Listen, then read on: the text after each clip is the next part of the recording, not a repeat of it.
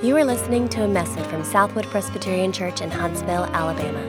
Our passion is to experience and express grace. Join us.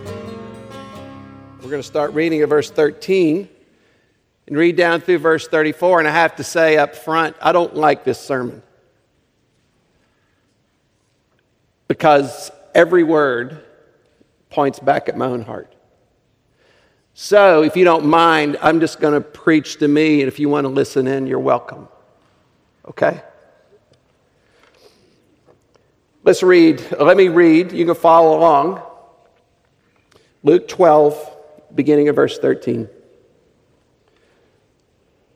Someone in the crowd said to him, "Teacher, tell my brother to divide the inheritance with me." But he said to him, "Man, who made me a judge or arbitrator over you?" And he said to them, "Take care and be on your guard against all covetousness, for one's life does not consist in the abundance of his possessions." And he told him a parable, saying, "The land of a rich man produced plentifully. And he thought to himself, 'What shall I do? For I have nowhere to store my crops.' And he said, 'I'll do this. I'll tear down my barns and build larger ones, and there I will store all my grain and my goods.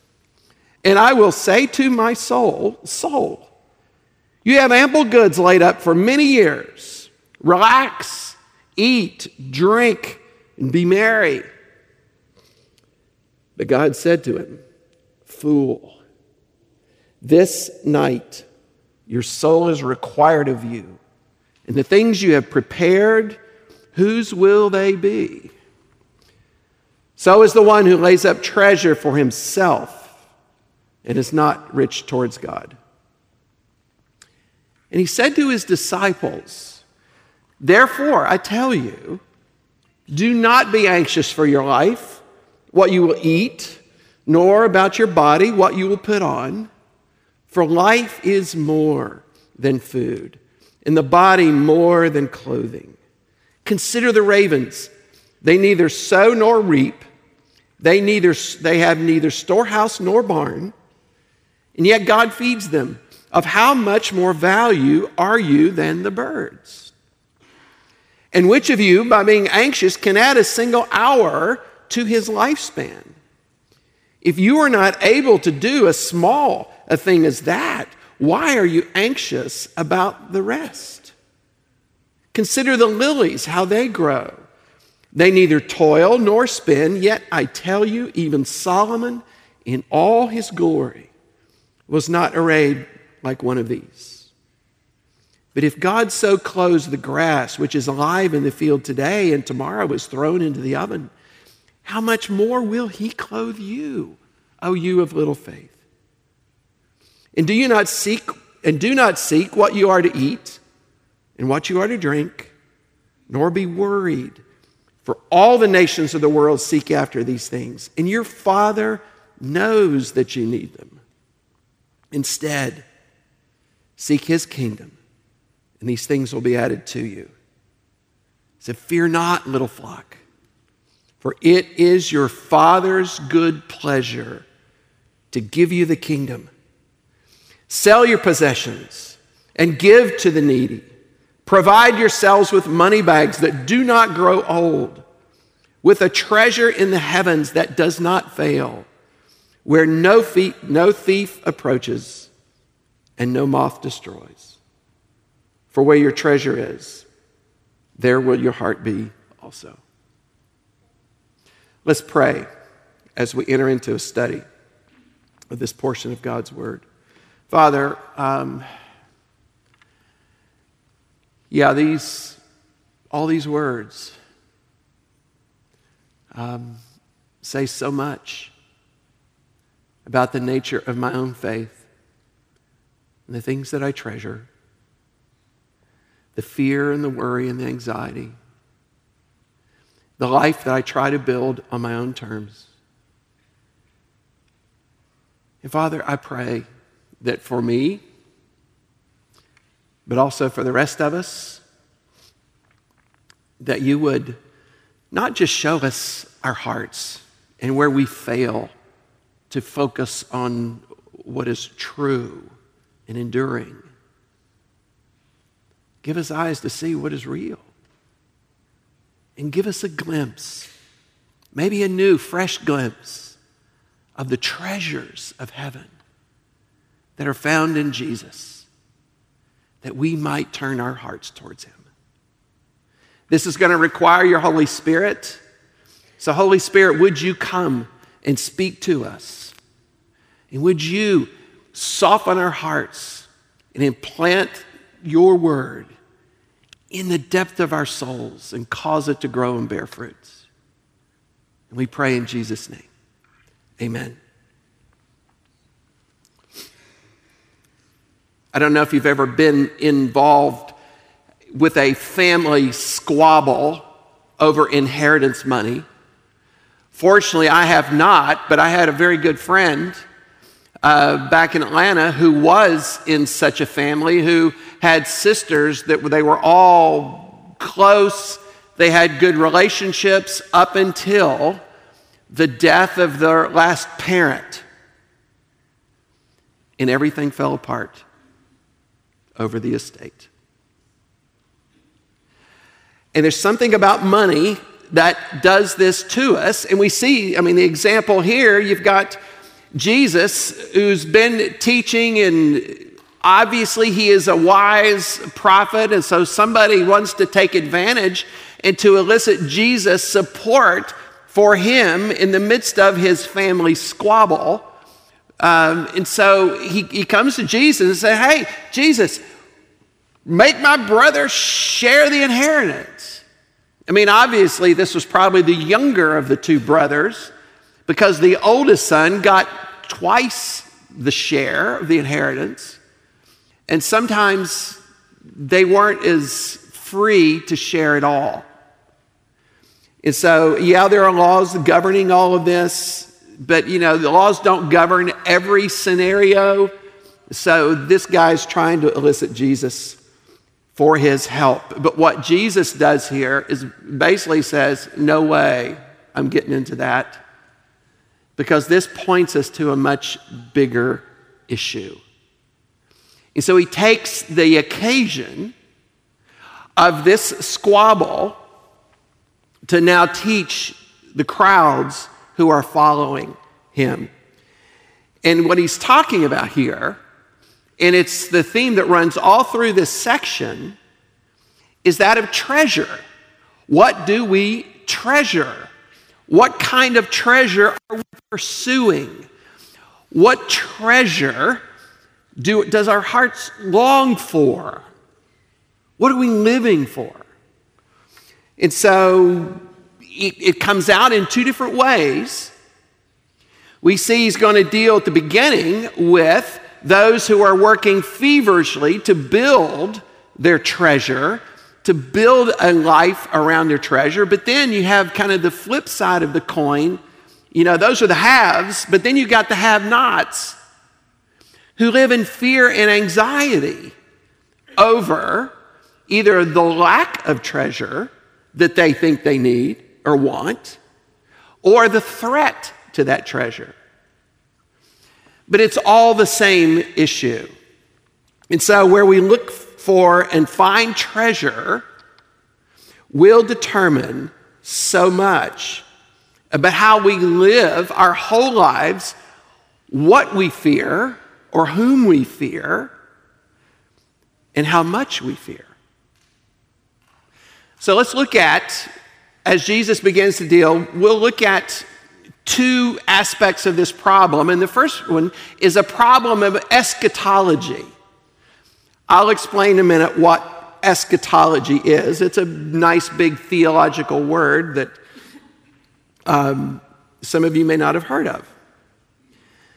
But Jesus is first addressing these crowds over the issue of building a life based all on their wealth and their possessions.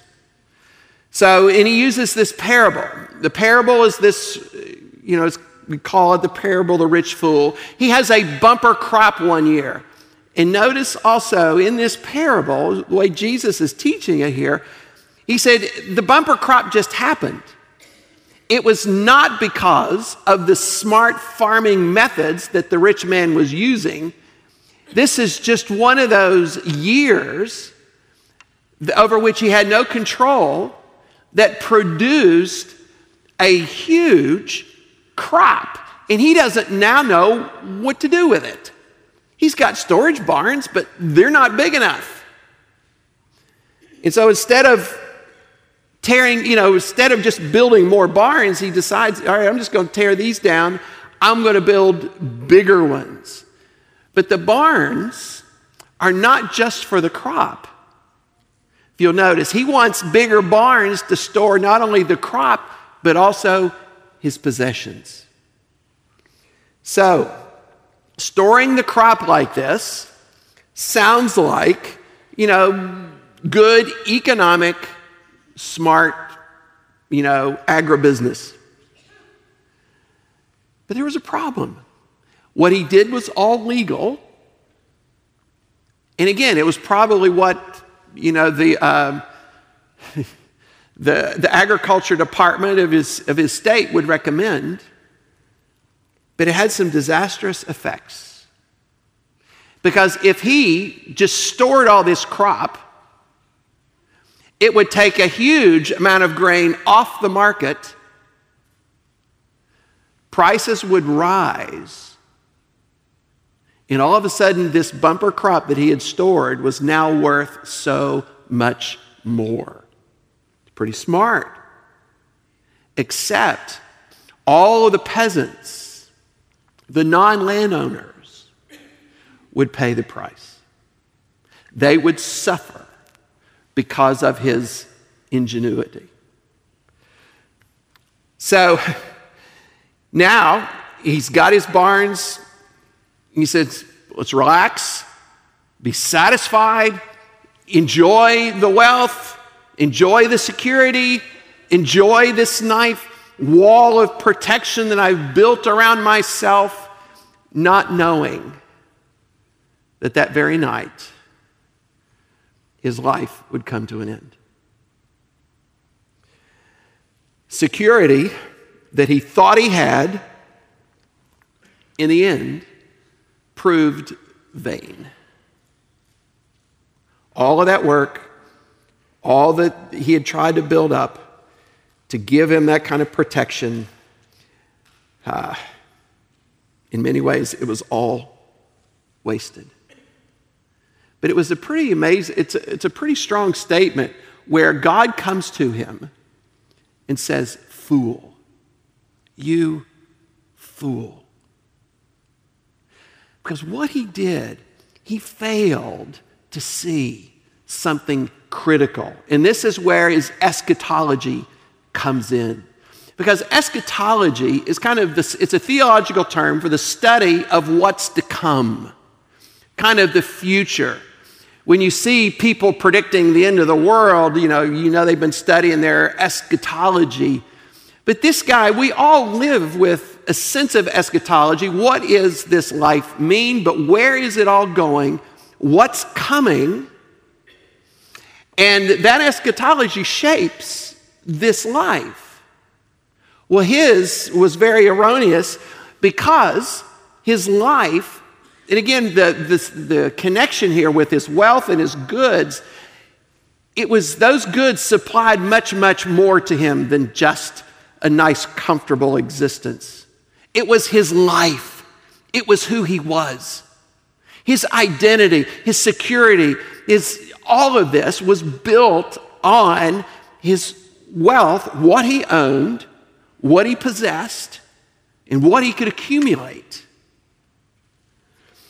And so, but his life was totally focused on the here and the now, which is why he focused so much on current, present strategies to build security, to build comfort, to give him all that he needed to satisfy his soul.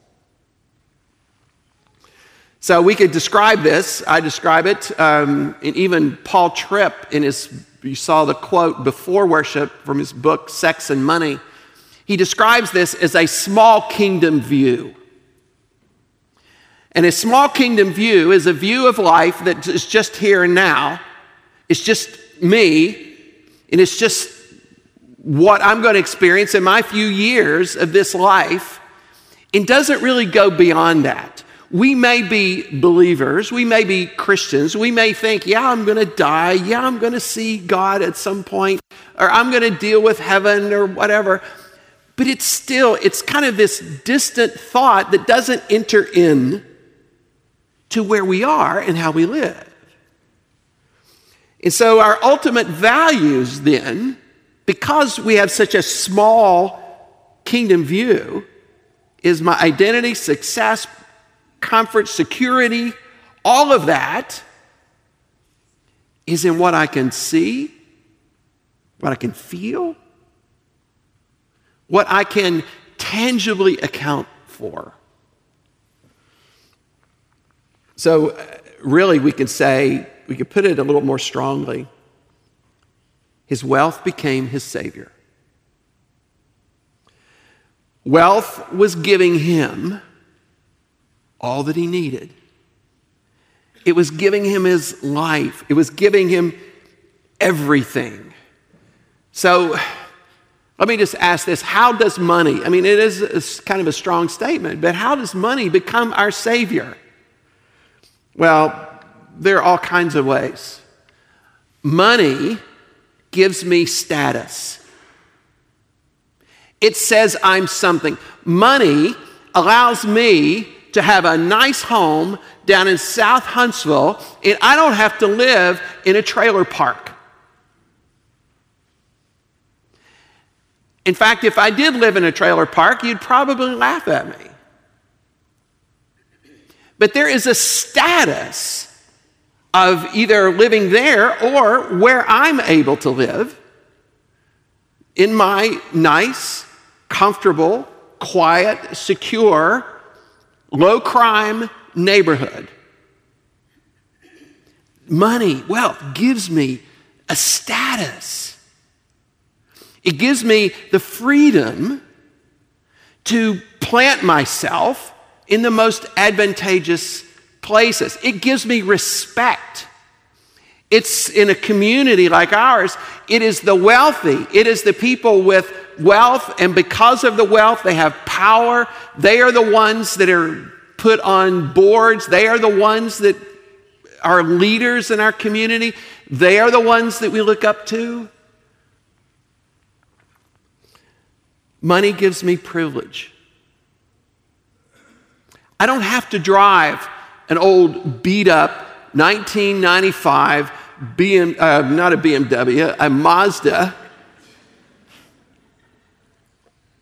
Some of you drive BMWs, I know. Up until just 2 years ago, I drove an old Mazda B3000 pickup. And it was great, particularly being a pastor, because it had oversized tires, it had a big brush guard on the front, and a tree-shaped dent in the back tailgate, which happened because I left the parking brake off one day, and it rolled down my driveway. Yeah, ooh. Well, one day I was out driving, and I heard a car commercial, and this car commercial on the radio is basically, the pitch line was, your car says a lot about you. The car you drive says a lot about you. And so I started thinking, what does my truck say about me? Well, see, now I don't have to drive that old pickup truck anymore. I have the privilege of driving something nice. It's not a BMW, but it's not the old pickup. My whole identity, to some degree, gets tied up with money. How much I have in my bank, what I can buy. See, I don't have to buy my bicycles at Walmart. I I can go to the bike shop and get good ones. Money gives us the privilege of doing that. And there's something about being able to ride a nice bike down the Greenway rather than a Walmart bike. That's what money does. So money becomes our savior. Our identity, our status, our respect, our privilege, all of these things, instead of looking beyond this life and seeing that these are all only just temporary things, we put great weight on that to be who we are. And so what we are able to buy, we then use to make a stamp or a statement about this is who I am. And so because we believe these things, we become consumed. Consumers, but we become consumed with gathering those things that give us and create this identity. And when we are consumed this way, we can't be generous, we can't be giving of our stuff, because if this is what my security is based on, and if this is where my identity rests, I can't give it away, because that puts me under threat. And all the while, we move closer to death. And there's no stopping it. Doesn't matter how much you accumulate, you're not going to slow it down. We have prepared too often only for a temporal existence, with no thought to what's to come. And to very sadly use a very old cliche, you can't take it with you. So the Savior we have chosen, unfortunately, is inadequate. So how does our eschatology shape our life in the present? Well, if this is all there is, then this is what we live for. This is what consumes us. And this is for not just non-believers, this is for believers and non-believers alike. Because such a view simply fails to take into account all that there is.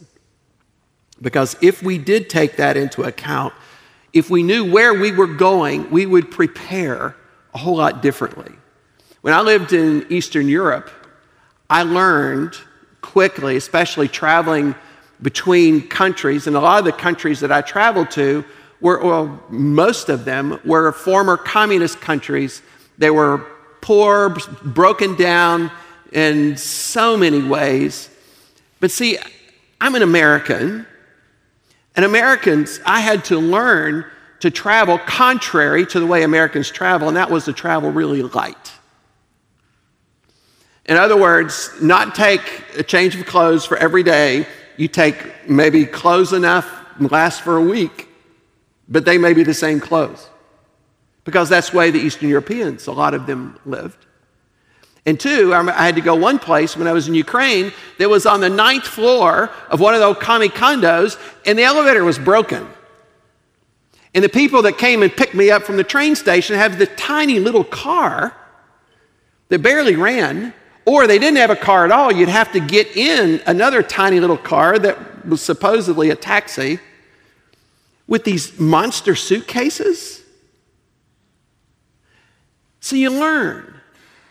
I knew where I was going. I knew where I was going to be, and so I prepared. Sometimes we're preparing in the wrong ways. We're packing our great big suitcases, heading to a place where we're going to have to leave them at the door. So what does your life consist of? On what are you hoping to give you meaning, identity, security? What are we using to give us a sense of value? Too many of us, and again, myself included, have chosen a different Savior on a functional level that really get us nowhere. But there's a flip side of this. It's not just that our eschatology, but there's also, Jesus brings out, there's a problem of theology. And that is, there's a problem with our understanding of who God is. Because Jesus now turns, and it's interesting, he makes a turn here. And it's an important thing because he's shifting from talking to the crowds who are surrounding him, and Luke very specifically says, now he says to his disciples, because some of the things he's going to say to the disciples only apply to the disciples. But he's dealing with them with the same issue that he's just done with the bigger crowd. Because unbelievers and believers alike are going to struggle with greed and covetousness. But it might show up in a different way. Where before he's talking about those who actively were building their own kingdoms on the basis of their possessions and wealth. Here, now he's dealing with those who were anxious and fearful because maybe their kingdom is threatened or because they don't have what they think they need to have. So the illustrations that he gives two, but they're basically the same. And in these illustrations, he's working from using a logical argument that moves from the lesser to the greater. And so if he shows so much care and concern for things of little value, what is he going to do for those of great value? And the first one is the ravens. The ravens, y'all know what ravens are. Ravens are not clean, pretty birds. They're scavengers. They are filthy. They are unclean. They are birds that nobody's going to want or avoid. They're going to avoid. But yet, what Jesus says, God provides for them. They don't sow. They don't reap. They don't store. But these ugly, nasty things, God provides regularly. He provides. And if he thinks they are enough value to provide that much for, what's he going to do with you? You, his own children. And then he goes and uses the illustration of the lilies. And he's referring to these wildflowers. And if you've ever been to the Middle East, especially in April, it is an incredible thing. Because there's about a 2 or 3 week period in Palestine where, the rains have come, the spring is now arriving, and now you've got all these hills are all covered with green, yellow, all these colors. The grass is up. The flowers are everywhere. And it is incredible for about 2 weeks, 3 weeks, if that long. Because soon the dry wind from off of the desert is going to dry everything out. And then all of that grass is just going to be good for throwing in the furnace and being burned. But Jesus refers to these flowers, these beautiful little delicate yellow flowers, and they are absolutely beautiful. And he said Solomon himself, the one that people would come to from all over the world just to see and behold his glory. If Solomon has to take a back seat to the beauty of these little flowers. And these little flowers are only there for a few days. And if God chose, if he cared enough for them to clothe them with that kind of brilliance and beauty for such a brief moment, aren't you more valuable than the little flowers?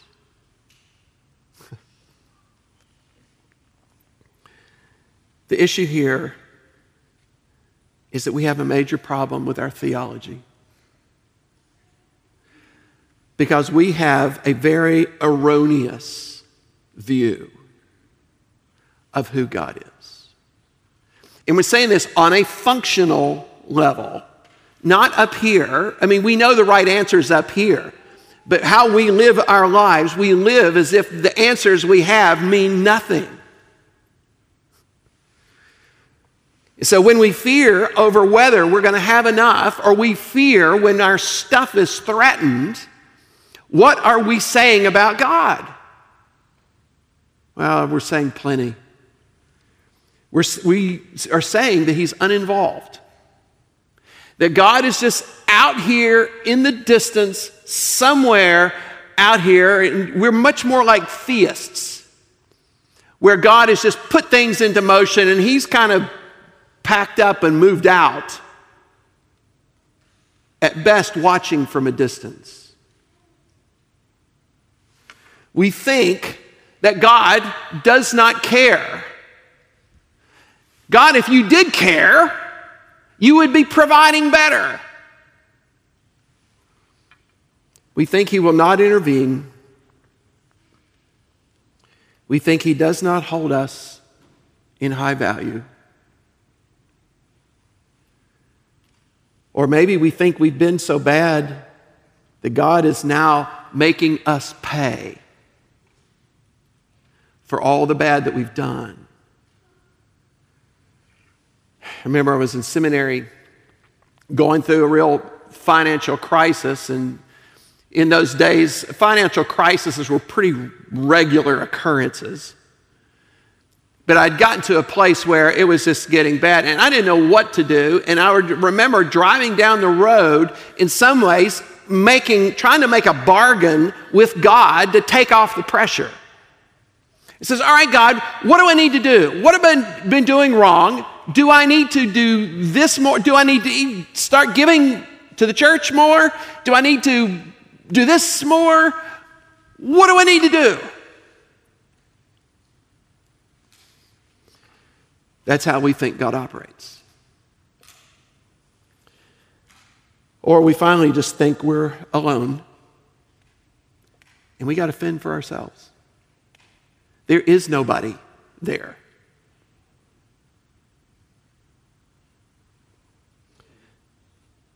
And so, if this is what we think about God, fear is going to be characteristic. It's going to be characteristic of our experiences, because we have no security, we have no sense of having anyone watching over us. It's all up to us. We are basically, on a functional level, orphans. And all we have is us. And fear then drives us to a very self-centered, self-protective existence. But the funny thing is, there Jesus says, all your fears, all your anxiety, you're not going to add one more hour to your life. He could have said, actually, it's going to take a lot more than that off your life. So why are we so anxious? And then he brings the cure. And he straightens our theology. And it's in verse 32. I love this. He says, "Fear not, little flock, for it is your Father's good pleasure to give you the kingdom." I want to break that phrase down just a bit. He said, "Fear not, little flock." That phrase, little flock, is a very affectionate term. It's very endearing. You have this shepherd who sees, it's more like a flock of, not just a flock of adult sheep, but he's looking at a flock of little lambs. You know, and little lambs are just downright cute. And you want to cuddle with them. You want to play with them. You want to hold them. And he said, dear little flock. That's the way he's looking at us. And he goes on, he says, it is your father's, your father. This is not a distant relative. This is not somebody that's out there somewhere who does not engage. This is your father. And Jesus has already been talking about, particularly in chapter 11, that theme of the Father. If you know who are evil know how to give good gifts to your children, how much more will your Father in heaven give his Spirit? This is your Father. But then he goes on, he says, it is your Father's good pleasure. Is that the way we see God? Or do we see him as some kind of Grinch that just kind of answers our prayers with little tastes of things, just gives us little bits here, little bits there, very begrudgingly gives us things? That's not what Jesus says. It's your Father. Christmas for me is, and I may have shared this with you, is one of the most frustrating times of the year. Because I have 4 children. Now I've got 4 daughters and sons-in-laws. I got 9 grandchildren. Christmas is getting expensive. Because I love my grandkids. And I love my kids.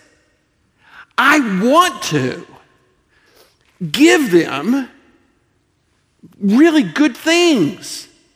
And what's frustrating is I don't have that kind of budget. But that's the heart of an evil father. Our Heavenly Father isn't limited by budget. And if me, being evil, know how to give good gifts to my children, how much more? It's his good pleasure to give us. And then what is he going to give us? That last phrase. It's his good pleasure to give us the kingdom. Not just little pieces. He's given us everything. Like Paul says in Ephesians 1, blessed be the God and Father of our Lord Jesus Christ, who has blessed us with every spiritual blessing in the heavenly places in Christ. In other words, he's given it all. He didn't hold back one thing, one crumb. He's given it all.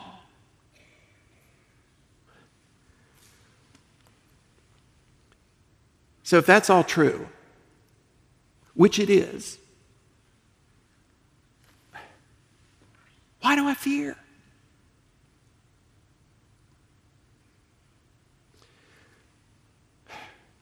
So what's the cure for greed, for covetousness? Jesus goes on to say, well, it's generosity. Because if this is true about your Father, and it is, and if he has given us this much, and he has, then we can be free to give whatever we have away.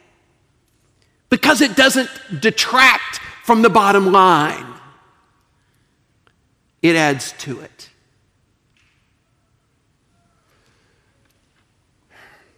Actually, when God calls us to give, sometimes we think, oh, that's just a burden that we have to bear so God's work can happen.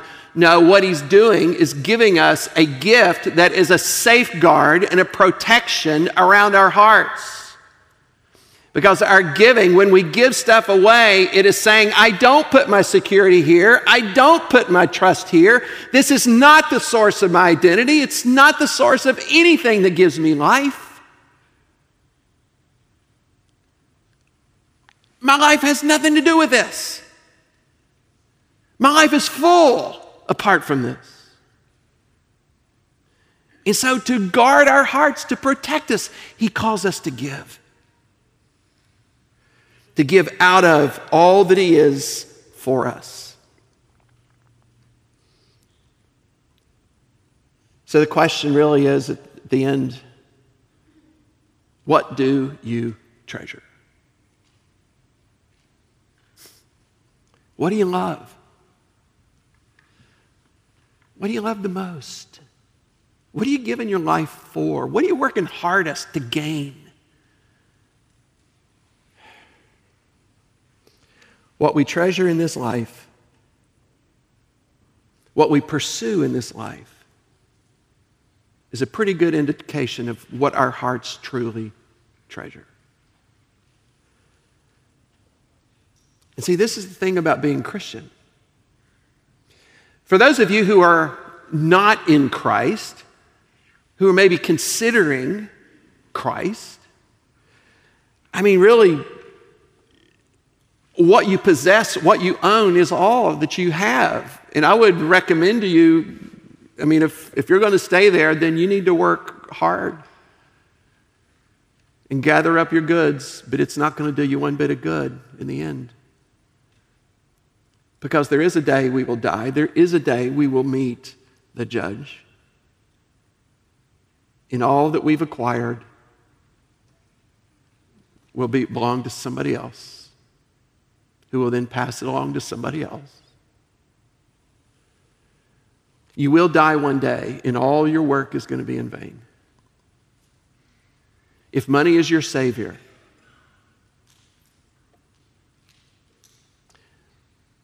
but there's another option. We can turn to the one who is adequate. We can turn to the one who is a real treasure, to the one who has given himself for us so that we can have it all. There's one who's given us life through his death. And he now invites us to come. Come and treasure the only Savior that is adequate at all to satisfy our hearts and to give us real pleasure. You know, it's why we come to this table.